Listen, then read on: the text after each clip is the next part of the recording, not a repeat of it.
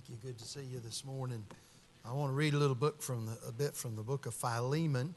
If you'll turn over there, it's sure a pleasant thing to be here today, a blessing. And I have, as the preacher mentioned, been with him in a few meetings, got to know him somewhat and appreciate him. And then I appreciated the service this morning. The choir did a wonderful job and enjoyed the good singing, the picking. I felt right at home in the middle of that picking. Amen. Where's that boy pick that 5-string? Where'd he go? Amen. Amen. I enjoyed that. All of that was good. And the good Sunday school hour, that fella got going in Sunday school, and I thought maybe I'd just sit down and let him preach this morning, because that was good. That spoke to my heart. And I just appreciate the goodness of the Lord. And I have an extra tie with me this morning if anybody needs one. I put my jacket on. It was hanging on a hanger in the van. When I put it on, there was a tie hanging on. It got caught in my sleeve and was hanging out the back of my suit when I came in this morning. And Sherry caught me. One of the ladies said she thought I was starting a new fad. But so I don't know. I've got an extra one if anyone needs one, just in case. But we'll spend a few moments in the Word of God this morning. And I want you to notice in the book of Philemon something that Paul does. He'll actually do it 4 times. He'll repeat himself once. But I want you to notice in verse 1, the Bible said, Paul, a prisoner of Jesus Christ, and Timothy, our brother, unto Philemon, our dearly beloved. And then watch this, and fellow laborer. Then in verse 2, he'll say, and to our beloved Apphia and Archippus, and he'll do this again. He'll vary it a little bit. Our fellow soldier.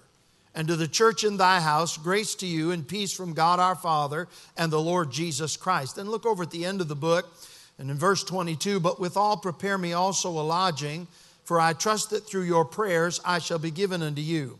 There salute thee Epaphras, and here he'll do it again, my fellow prisoner in Christ Jesus. And then he'll repeat himself in verse 24, Marcus, Aristarchus, Demas, Lucas, my fellow laborers. Paul has a habit in the Bible of taking the word fellowship, dropping the ship off the end, and adding something in. We saw it here in this passage. He deals with fellow laborers, fellow soldiers, and fellow prisoners. He will also talk about fellow workers. He'll talk about fellow heirs, several different ones, fellow citizens. He'll use that little formula throughout his writings. I'm interested in one of them this morning. This is the weekend, really. We're thinking about Veterans Day and our veterans. So I've got soldiers on my mind. And I want to preach a little bit on this word that Paul uses in verse 2. Let me read it to you again. To our beloved Apphia and Archippus, and watch this now, our fellow soldier, and to the church in thy house. I want to talk about those fellow soldiers for a little while this morning. We'll preach and ask the Lord to help us, and we certainly are in need of His help today. So let's pray and ask Him about it. Father, we sure do love you today because you first loved us. You've been a great God and a precious Savior and a wonderful Lord to us, and we're thankful today, Lord. I'm thankful for your saving me and for keeping me. Thankful for your many blessings in my life, for the sweet Holy Spirit. Thank you I can be assembled together with the saints of God today. We thank you for all our hearts have already felt. And now, Lord, in the time of preaching, I'm greatly in need of thy help. I pray for the touch of God, and I pray you'll help your children. And most of all, Lord, I pray you'll get glory unto yourself. And I ask it in Jesus' name, amen. Thank you, and you can be seated. Now, we're not going to necessarily go verse by verse this morning. I just have this thought on my mind about being a fellow soldier. When you think about what a Christian is today and think about how you would describe somebody who's saved, somebody who's a Christian. I remember reading Charles Spurgeon one day, and he said that sometimes we think of Christians as somebody with a remarkably delicate taste. And the idea is they have a taste for certain things. They like to hear certain things in the church. They like the church service to be just a certain way. If there's not the right music or not the right preaching or not the right handshake, they're not happy. They're delicate in their taste. And then he said that sometimes we think of Christians like a spiritual gourmet. They come to the house of God like it is a smorgasbord, and they're just gathering in, getting a little bit of this and boy, I like that. I'd like to have a little more of that. That didn't taste very good. I'll kind of leave that alone. He said sometimes we think of a Christian as a student, and all Christianity is to them is learning more. And I think you ought to learn all you can. I love to study. I love to read. I love books. But a lot of time, if that's all it is, just studying, just getting more and getting more, that's not really. You can go to college and do that. You can be lost and die without God and do that. Sometimes we think of an ideal Christian, or think of a Christian as a man who's just kind of settled down and sort of sleepingly going through life because God, after all, God saved him, and he's saved by grace and he's kept by grace and he can never lose his salvation. So he's just kind of drifting through life, like that. But when Paul thinks about a Christian, here's what Paul said. He said, endure hardness as a good soldier of the Lord Jesus Christ. When Paul thinks about a Christian, he doesn't see somebody sitting just at a banqueting table. He doesn't see somebody sitting with just a book unfolded in their hand. He sees somebody standing at attention with their sword girt on their side, looking toward the general and the captain and the commander and looking for some orders to get into the battle and fight the battle. I'm thinking about Veterans Day, and I'm sure we have veterans in the auditorium this morning. I want to say thank God for you. Thank God for those veterans that have risked their lives so we can have what we have today. I'm not for this. Hey, can I just throw this in? It's not in the message, but I don't think much of this crowd that spits on our soldiers. I don't think much of this crowd that goes around and calls them names and calls them murderers and all that stuff. I thank God for soldiers who have fought for our liberty. And the reason we're here this morning is because somebody risked their lives and shed their blood so that we could have this liberty and freedom. I thank God for you this morning. I want to thank you for serving. So Paul's talking about a Christian, and he's talking about us as being soldiers. Now, Paul knew a lot about soldiers. I was thinking about the interactions that he'd had with soldiers. He was arrested by soldiers, so he knew something about their authority. He was chained to soldiers when he's in the house in the prison. On a time or two, or at least one occasion, soldiers obeyed his commands. He was also protected by soldiers. And when you read what he has to say in the scripture, he'll talk about the fact that we have armor. We're to take the whole armor of God like a soldier. He'll tell that we have an aim. He'll charge us to war a good warfare. He'll warn us about adversaries. We have enemies in this battle, the world, the flesh, and the devil. But he'll also tell us that we have allies in this battle. We have the Savior that saved us. We have the sweet Holy Ghost and God the Father seated upon the throne. So I want to think about soldiers for a minute. I have three simple things to say to you, but I want to say them in the context of this word that Paul uses, because Paul in the book of Philemon does not just say soldier, he says this, fellow soldier. I was trying to figure out what he's meaning by fellow soldier. I looked it up in the original Greek. I'm not much on those original languages, but I have a Strong's Concordance. Amen. And I looked it up, and Mr. Strong said it means a co-campaigner. So when the soldiers would go out to fight the battle, they'd have someone with them. And when Paul is emphasizing this, think about Paul speaking to this Archippus. I'll talk about this a little later, but it's on my heart right now and I can't hardly wait to get to it. Well, think about the great general Paul saying to Archippus, who has a little church in the house, and calling him a fellow soldier.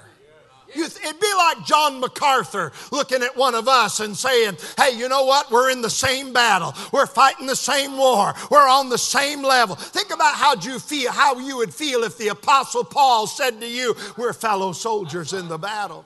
So Paul mentions this to this young man and talks to him as a fellow soldier. Now, when I think about being a fellow soldier, and I'm thinking about not only fighting the battle, but I'm thinking about the people I fight the battle with, I think of three things. The first thing I think is this: there is someone, a fellow soldier, who has gone before me.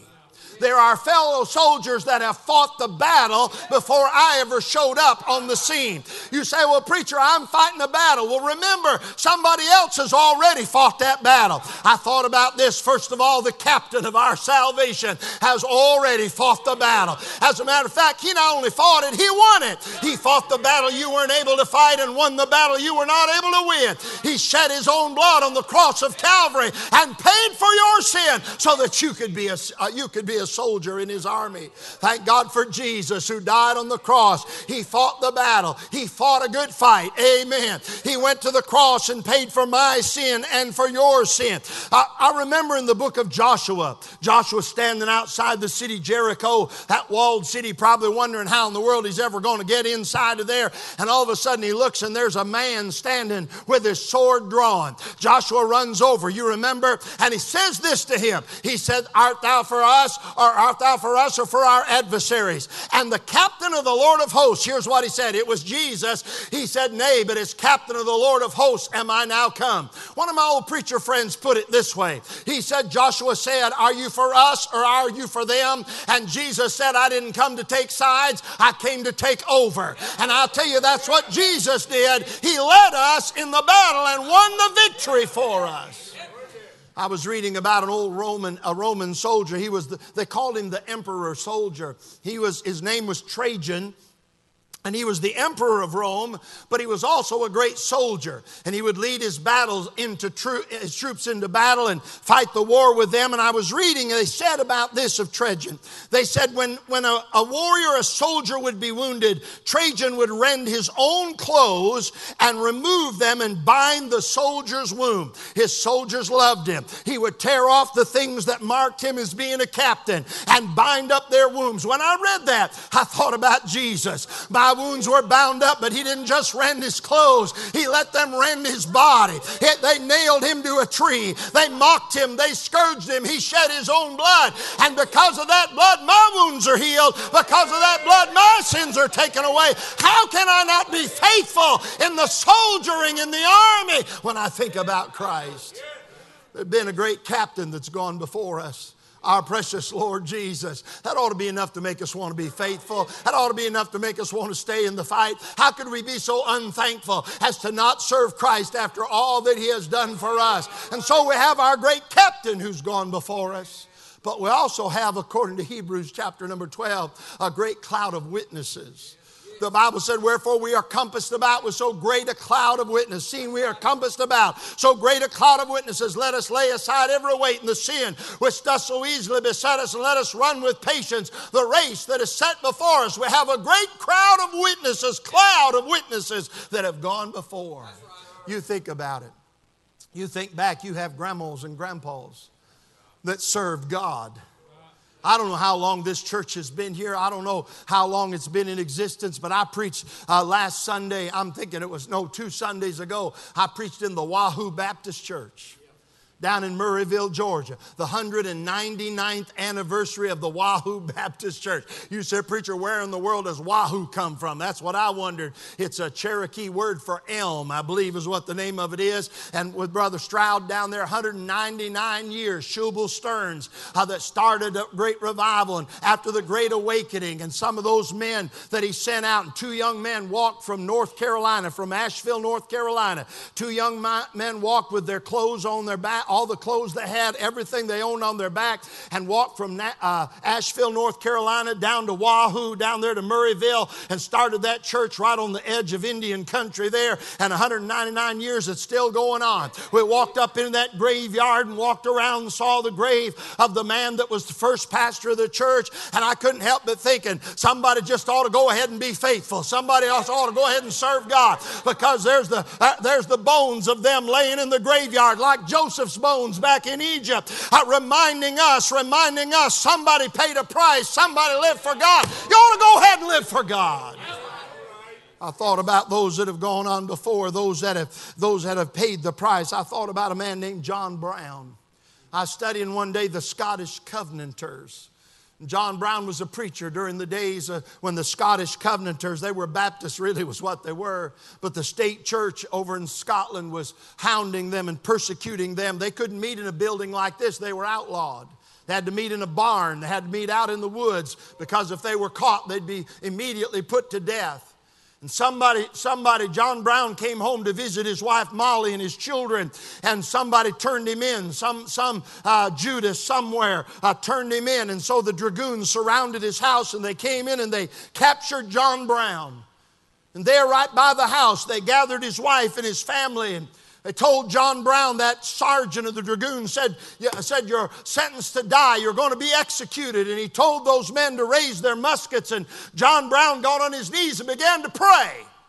He prayed for revival in Scotland. He prayed for the souls of those men with those muskets. And when the captain told them to fire, they were all under conviction and none of them would shoot. So that captain pulled his pistol from his belt and put it to John Brown's head. And killed him there in front of his wife and his children. He turned to Molly Brown and said, "What do you think of your fine husband now?" She said, "I think more of him now than I've ever felt of him since I met him." They cut off his head and put it on a spike, a place they called the Netherbow, at the entering into the city, to try and scare people and frighten people from serving God. I'm telling you, friend, we've got some folks that have gone on before us who stayed by the stuff. We have some independent Baptists who died for their faith in the Lord and for the Word of God. We ought to just be faithful. We ought to just go on. I'm thinking this morning of a dear old soldier in the Lord, by a dear old soldier by the name of Billy Kelly. I'm thinking about a dear old soldier by the name of John Jackson. When I was down, the first time I came down into this part of the country, I met John Jackson. Some of you may know him or may have known him. He's a great old evangelist, preached all over the world on the radio. I remember he'd come in, he'd be humped over, and it always seemed like his suit coat was a couple sizes too big. And he'd walk up, and he had an unusual way of speaking. And I walked into the Calvary Baptist Church in Cocoa, Florida, and I was holding my 2-year-old daughter, Rachel. Brother John Jackson walked up and he said, "Brother Brian, is that your little girl?" I said, "Yes, sir, that's her. This is Rachel." Before I could say a word, he laid one hand on her head and lifted one hand toward heaven. He said, "Oh, dear God, bless this little girl. Oh, dear God, one day save her soul. Oh, dear God, one day use her in the ministry." I'm going to tell you, say, "Preacher, where's Rachel now?"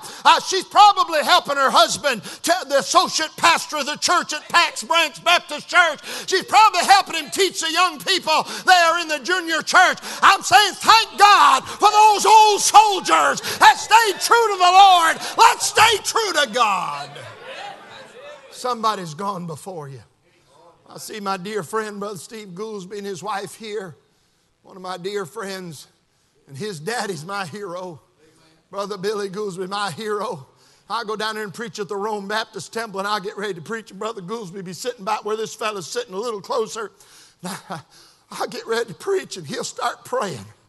Oh man, he'll start praying behind me. I hear him pray, and he'll be saying, "Oh God, put it on him. Oh God, bless him." I tell you, I feel like I could preach a devil out right into hell when I hear that man of God calling on. We ought to be faithful. Somebody's gone on before.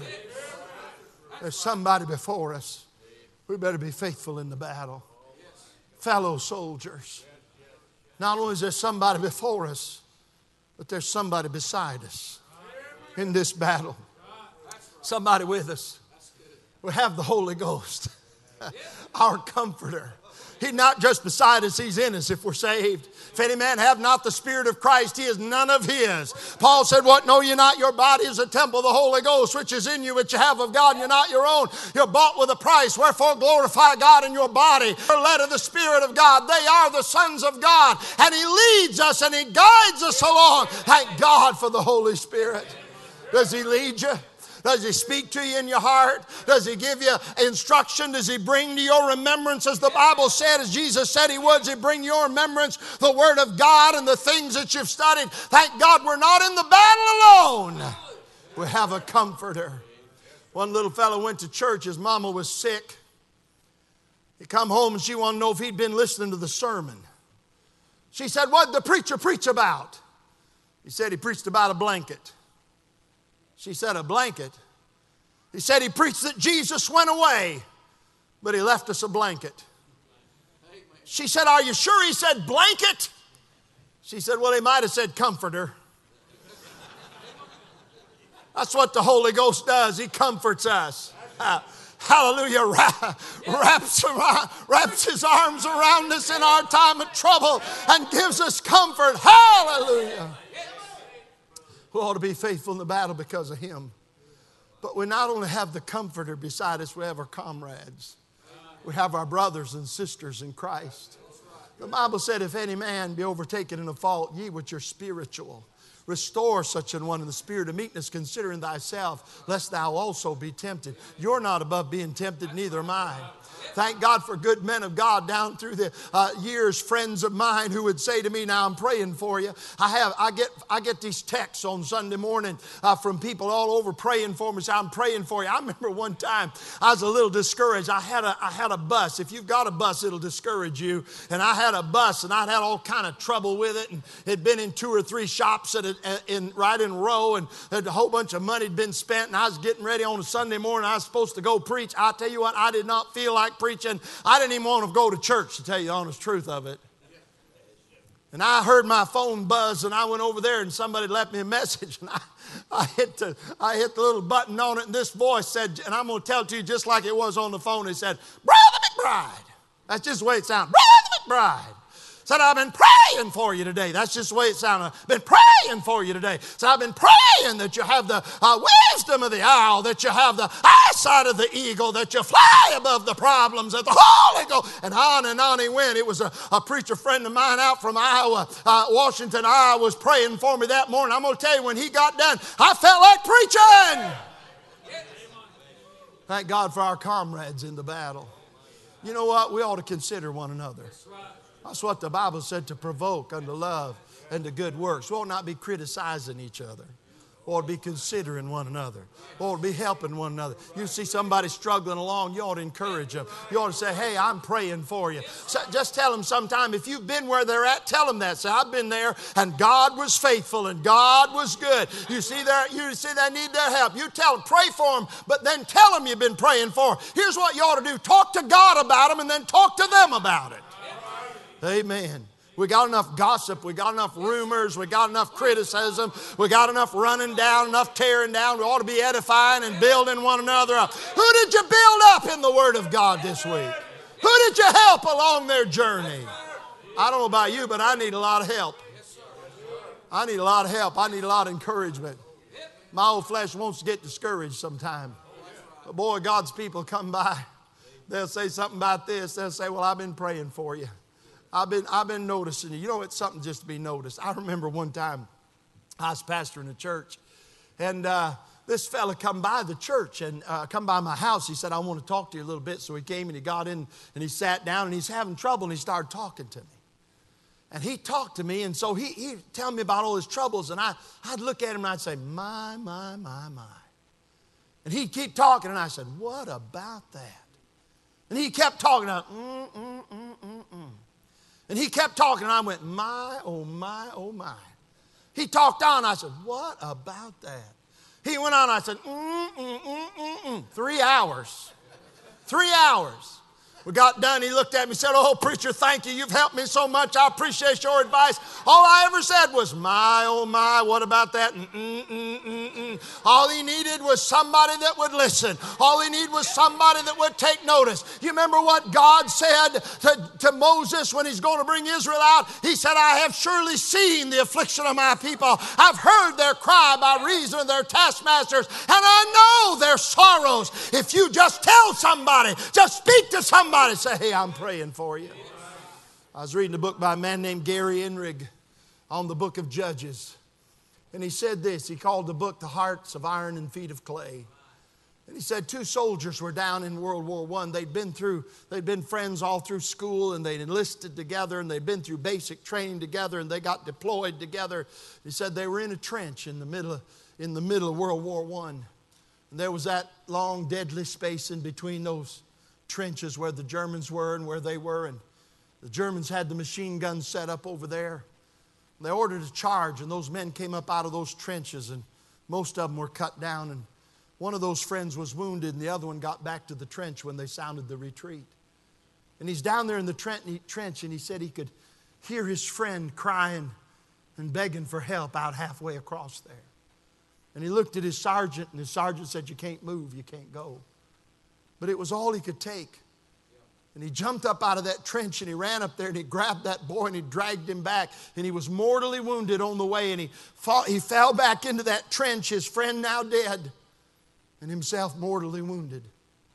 And the sergeant looked at him and said, "What a waste. Was it worth it?" He said, "Sergeant," before he died, he said, "Sergeant, it was worth it." He said, "The last words he said to me when I grabbed him were, 'I knew you'd come. I knew you'd come.'" I want to tell you something. I want to be that kind of a friend. I want to be that kind of a Christian brother. I want to be that kind of a preacher. When there's a need, I want to come. We want to take into account those that are beside us. But then let me say this and I'll be done. Someone's gone before us in the battle. Someone is beside us in the battle. But you listen to me. Someone's coming behind us. Somebody's coming after us. You know, it's easier to hold ground than it is to gain ground. You and I need to hold. I thought about these fellas down here on this front row. We better hold some ground. What are these young folks? You see these young fellows over here on this front row. I saw these young fellows up here doing this pick, and I saw these little ones in the choir. I thought somebody better hold the ground. Somebody better stay with God. Somebody better walk with God. Why? There's somebody coming after. How are they going to know the way if we don't leave them away? You better leave them some markings. You better walk with God. They better be able to say, "I remember Grandpa. I remember Grandpa. I remember him living for God." I was in Caldwell County, North Carolina, preaching. I have a friend up there. He loves to go soul winning, and he always does it in an unusual way. Most of the time we get in trouble. So one day I said, "What are we going to do?" He said, "We're going up to the college, and we're going to soul win on the college campus."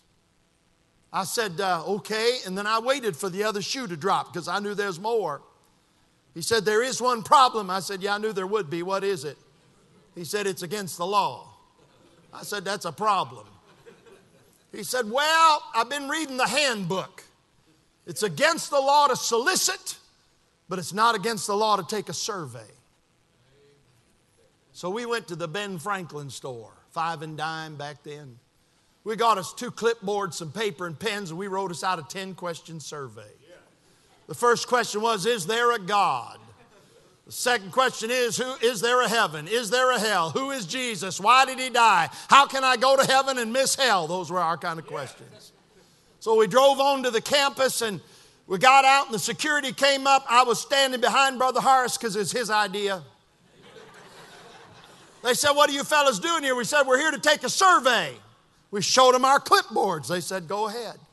We went all over that community college talking to people about, taking a survey. And we went down in this little concession deal, a cafeteria, and Brother Harris is talking to these 2 fellas over here, and there's a young woman sitting at a table by herself, and I laid my clipboard down where she could see my questions, and I said, "Young woman, I'm taking a survey. Can I ask you some questions?" She said, "Sure." I said, "Is there a God?" She said, "I don't know." I said, "Is there a heaven?" She said, "Maybe." I said, "Is there a hell?" "Definitely not." I said, "Who is Jesus?" And when I said Jesus, she said, "Hold it." I said, "Yes, ma'am." She said, "You're asking me questions about Christianity, aren't you?" I said, "Yes, ma'am, I am." Her face softened up, and here's what she said. She said, "I don't know about this Christian thing, but if there ever was such a thing as a Christian, my granny was a Christian." I said, "What do you mean?" She said, "I remember as a little girl going to Granny's house, and she'd be on her bed, on her knees beside her bed praying. She said she'd be praying for me." So I remember Granny walking through the house singing. She called them Christian songs. She knew some of the words. Now I'm going to tell you something about that young lady. I talked to her about the Lord. I was not able to lead her to the Lord that day, but I got a sneaking suspicion she won't end up going to hell because I don't think she can get past Granny's testimony. I think sooner or later, because she can't forget what Granny was and how Granny lived. And I thought to myself, I've got a grandson now, 3.5 years old. You know what I want to be? I want to remember he's coming along behind. I want to walk in such a way that he'll remember that Grandpa, Papa is what he calls me, that Papa loved Jesus. You know, back in the book of Joshua, God told Joshua to take out all of the inhabitants of the land. He wanted to remove them, but when they wouldn't be removed, He said, slay them. He said, don't let them live. And He told Joshua that there were Anakims in the land, giants.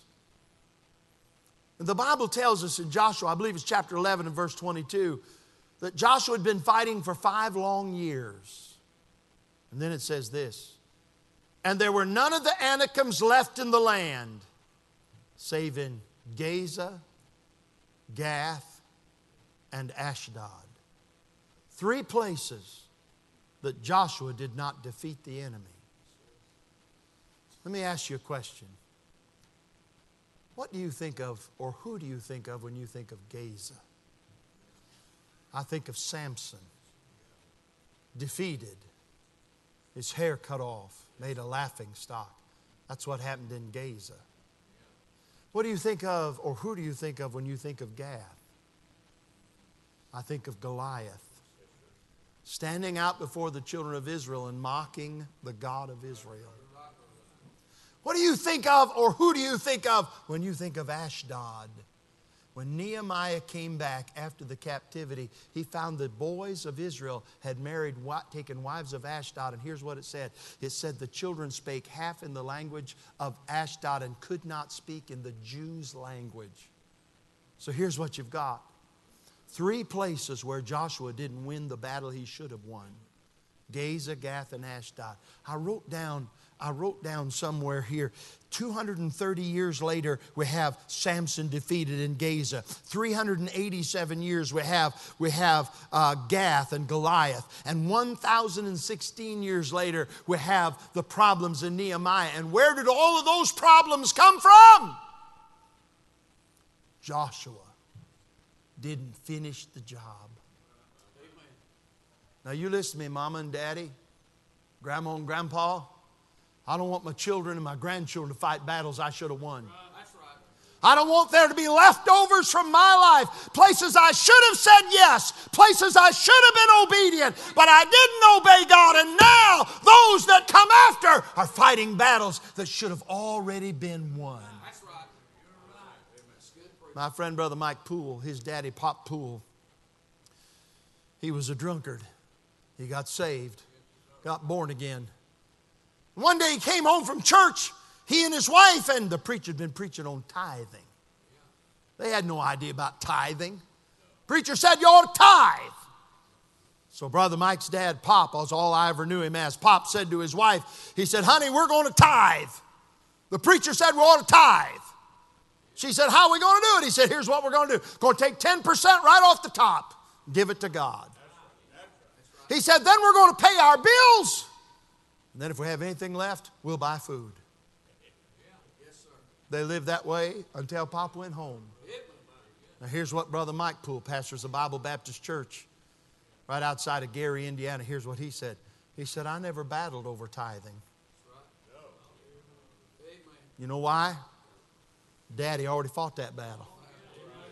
And I didn't have to fight it. Oh, dear friend, are you leaving battles for your children to fight because you won't fight them? Somebody's coming along behind you. Somebody's coming along after. Let's take the high ground and hold it. Easier to hold ground than to take it.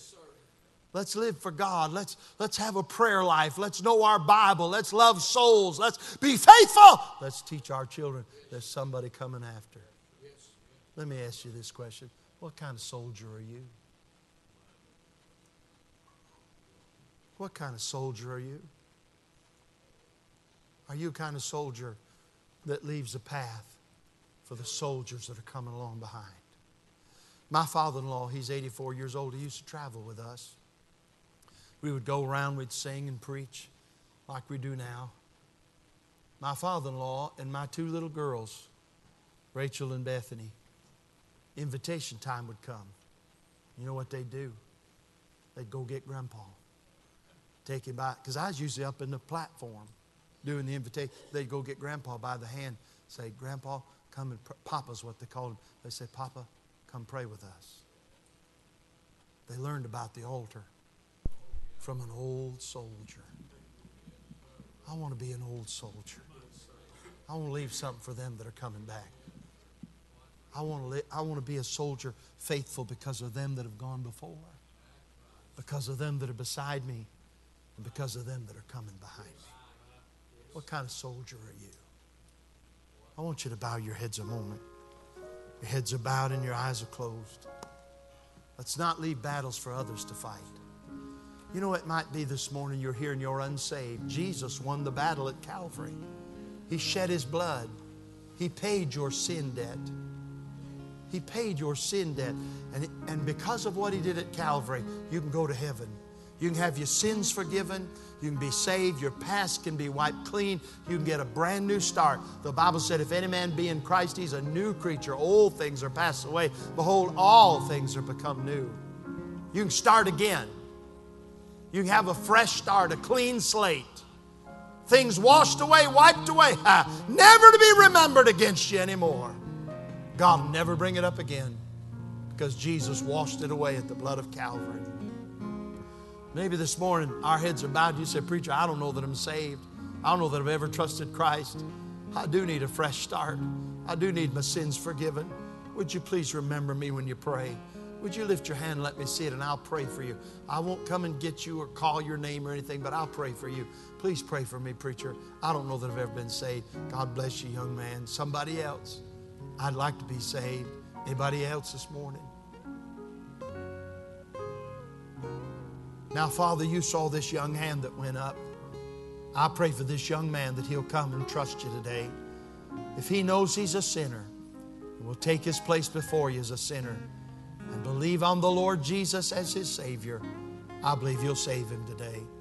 So I pray you'd help him to understand, and I pray he'll yield himself, be obedient to you today. We'll thank you for it in Jesus' name. I know, Lord, you've never turned anybody away, and you won't start this morning. So help us.